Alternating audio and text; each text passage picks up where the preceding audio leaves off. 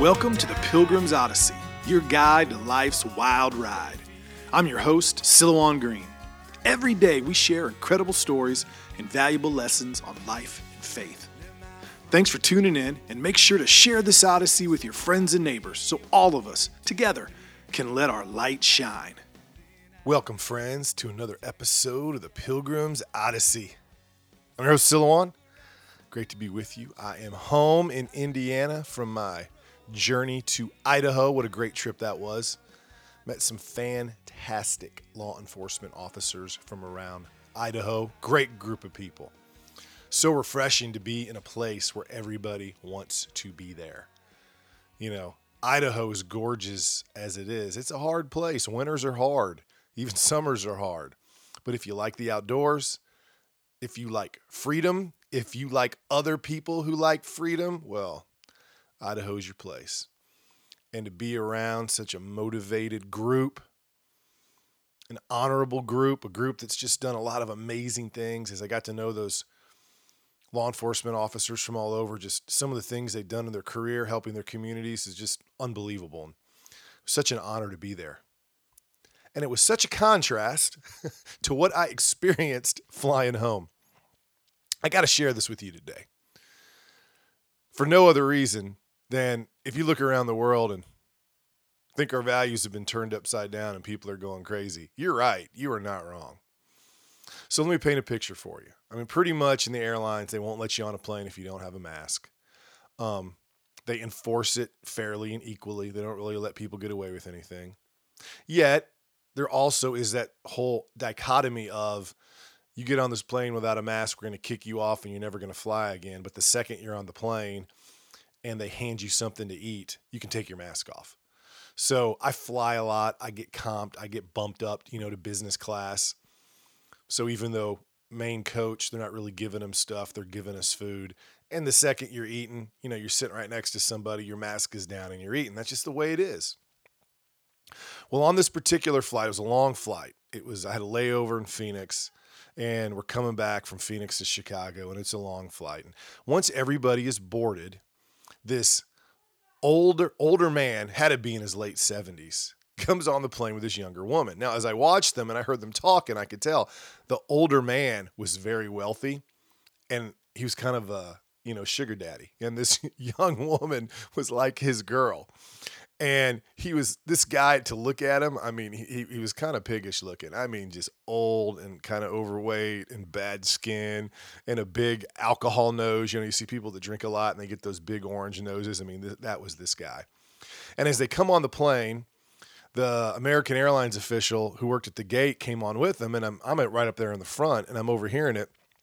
And evidently, this old dude was trying to get on the plane without a mask, and it was a big to-do. And so finally he put one on. They followed him on.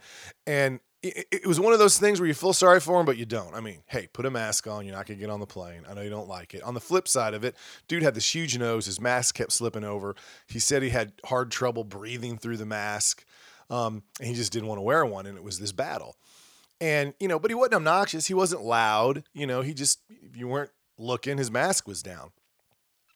So on the flight, you could tell there were a couple of people sitting around me that were very uncomfortable about this guy because, half the time his mask could be down and then he would put it up. But again, like when I had my mask off for an hour eating the food they gave us, no one looked at me funny, but my mask was off and no one looked at me funny because I'm eating.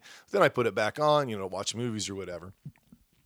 But the couple in front of me and then the couple in front of him, you could tell they just didn't like it. And he wasn't obnoxious. Now, I'm not defending what he was doing, but he wasn't obnoxious about it. And, he every once in a while, he tried to put his mask up. He had this big nose and the mask would fall down. It was kind of hilarious. And then next to him was his girl, 40 years younger than him with these super long fake, fingernails. I mean, at one point, he's sitting there. He's just this grumpy looking old dude, doesn't want to wear a mask. And his girl sitting next to him literally pulls out her wallet and it's a stack of $100 bills. And she's just sitting there counting them. And I'm thinking, you're on your way from Phoenix to Chicago in the middle of nowhere. It's like, 11 o'clock at night and you're counting $100 bills as you admire your fingernails. Anyway, it was a bizarre scene. So that goes on the whole flight. And really, there's not much of an incident, but it gets to the end of the flight. And we'd had troubles on this flight anyway. And we get to the gate and the whoever's doing the gates having a hard time getting the ramp to go to the plane. We're all standing there to get off. And all of a sudden, these two couples ahead of me start going off on this guy. I mean, it was crazy. And one couple, they're older. They're probably in their 70s. The other couple was a little bit younger. They're probably in their 50s. They're going off. I can't believe this. And it's so disrespectful. And what? You don't think you need to wear a mask? And they're just going off on this dude, almost like threatening to them. And there's nothing threatening about these two couples. You know, the husbands don't look that very big or tough. And their wives, you know, one of their wives is like borderline cripple. And they're going off on this guy. And then the guy's standing over there. He ain't saying a word. I mean, literally, you got to give the dude credit. He doesn't say a word. And I'm watching this. I mean, it's crazy how upset they're getting. I mean, they're turning on the guy. They're like getting in his face. They're like pointing fingers at his girlfriend. They're like, they can't believe people won't wear masks and all this stuff. And I'm thinking, you're like 6 inches from strangers. You got on a plane and you're that worried about this dude whose mask keeps falling down on a plane where everybody is like eating food and drinking water on the 3-hour flight and don't have a mask on. And I'm sitting back and I'm watching this and I'm like, isn't that what we've become? You know, because, you know, in a way, neither one of them, you could understand where they both were coming from. I mean, you could understand where the old dude was coming from with his mask, wouldn't stay up, was uncomfortable to wear, had a hard time breathing. Okay, literally. And by the way, if he's got a hard time breathing and it puts him at a high risk for dying for COVID, well, that's his choice to be out, and he was cool with it. The other people, you can understand where they came from. They're law-abiding people. They do what they're told. They're told to put a mask on. They put a mask on. They see this guy trying to break the rules. They don't like it. They're upset. So you could see where they were coming from. You could see both sides to that story. But at the end of the day, there we are on a plane, packed in like sardines, where, by the way, if you look in the news, very, very few people, if any, have gotten sick from flying on a plane, much less die. You got these two people that are so concerned about this guy. They're freaking out. I mean, as they left the plane, they're walking down the corridors of O'Hare, complaining about this guy. Can you believe what we saw? And then I think about that and I think about Idaho. You know, I cross into Idaho and I'm probably 20 miles into Idaho from driving from the airport. And I stopped to get something to eat. And it was one of these like rural gas stations with a market and all kinds of stuff, but a really nice one because Idaho is so rural. A place like this is almost like their mall. And I get there, and there are people everywhere have been outside on four-wheelers, hunting, riding motorcycles, families coming in there. Not a worry in the world. Some people had masks, some people didn't. Nobody was giving anybody else a hard time. Everybody seemed happy. Everybody seemed peaceful. It was all good. And then you get on this plane, and these people are going crazy and paranoid. And you see it at the airports. I mean, there are people you'll see sitting in a corner with like 3 masks on, 2 masks and a visor. And literally you can see their eyes. They're like looking around and somebody takes their mask off to eat. They're like, oh my God, I'm going to die. And then I was sitting next to this one person and it was crazy. So we're in this airport. There's no one within 10 feet of them easily. Nobody within 10 feet of them. So they're not going to infect anybody and no one's going to infect them in that moment. And they got their little piping hot Starbucks and they've got their, $12 scone from the airport food vendor. And literally every sip and every bite, this was the picture. One hand on their beverage or one hand on their $12 scone. The other hand on the bottom of their mask. And they would literally pull that mask up, take a sip, move the coffee away, put the mask back down as they chewed.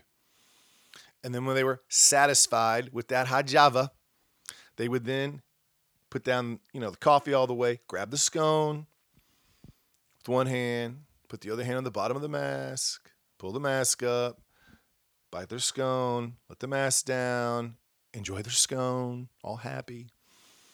Repeat. Must have taken the dude 30 minutes to finish that coffee and scone. He wasn't 10 feet at any time in that whole episode from anybody else. Airports are not busy. Are we crazy? I mean, think about it. Are we crazy? and we're trusting our neighbors to make good decisions for us on politics and economics in schools. Idiots. Run by emotion. Run by emotion. And that's everywhere. And the reason I bring that up, I hate just complaining. I hate, part of me is like, I don't want to get on here and just, but that's everywhere. I mean, that's a scary thing. I mean, I was on a trip to Idaho. I saw the dude in an airport in Salt Lake City acting that way, with his sips of coffee and bites of scone. And then I'm in Phoenix, and then you're going from Phoenix to Chicago, whole different group of people. And you see these people literally freaking out because his old man can't keep a mask over his big, alcoholic nose. It's crazy. And it has changed us. This last year has changed us. That's what fear does. Fear will make you do crazy things. It'll make you do crazy, irrational things. And the problem is, once you've given yourself over to that logic long enough, once truth has become whatever you want it to be, you don't change that right away. You just don't. You don't change that right away. And then when you get more and more people behind it, it kind of gets its own momentum, because you could tell that one of the reasons at the end of that flight, those two couples just started going off on this dude, was because for the first time on the flight, they were talking to each other and they realized, oh, that bothered me too. I can't believe I kept my mask on and never let it drop down over my nose, and that old guy wasn't. And they had that conversation, and then they felt empowered by it. And then the next thing you know, it's like they want to kill this guy. And the whole time I'm standing there and I'm thinking, so you weren't bothered when me and the guy next to me and the people behind me and you and the other people were like, eating our airline food and had our masks down? I didn't bother you.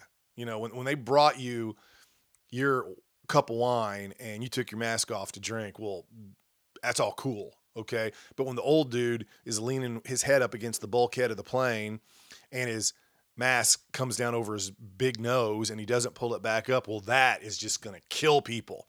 That's going to infect the plane. We're going to be walking off as zombies when we land in Chicago. Idiots. Sick of it. We got to call people out, man. Don't wait for other people not to be crazy. We got to start calling crazy. Okay? We got to start declaring what is true, what is obvious, what is good. For so long, we haven't done that. I talk a lot about like family, but it's true. The surest thing to do to make sure you're going to be happy and your kids are going to be successful, there's one thing, and there's nothing in any study anywhere that's even close. You got a happy marriage. You stay together as a family.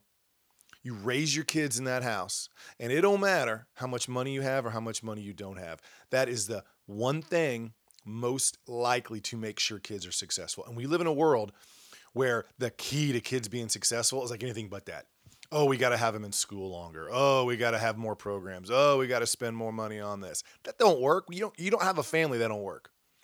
People talk about more money for inner city schools. More money is spent on them than almost anywhere. More than private schools, more than Catholic schools. Lord knows, more than homeschools.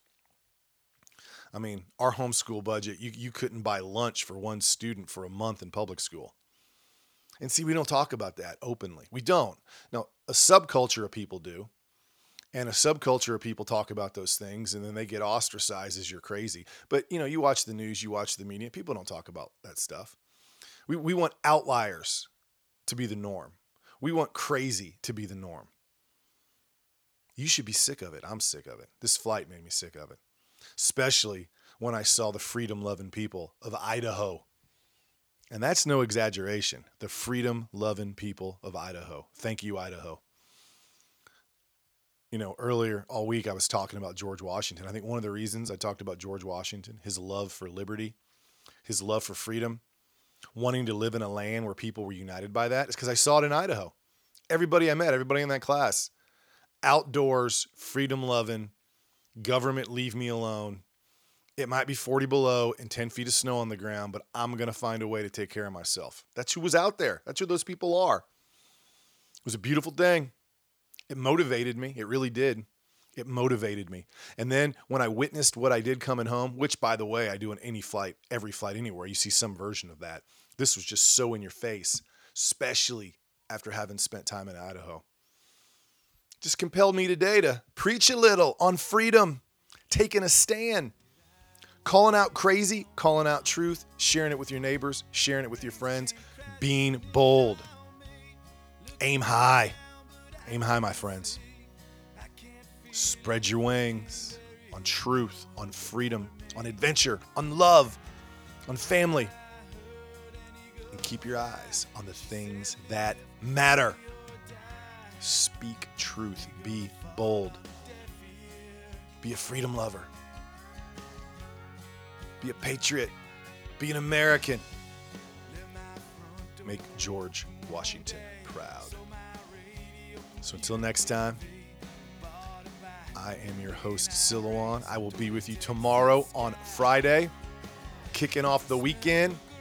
Until then, peace. You've been listening to the Pilgrim's Odyssey. Make sure you comment, share, and like this podcast so all of us together can let our light shine. For books, videos, and more content from me, your host, please visit Silouan.com. That is Silouan, Silouan.com. Until your next visit on the Pilgrim's Odyssey, I'm your guide on life's wild ride, Silouan Green.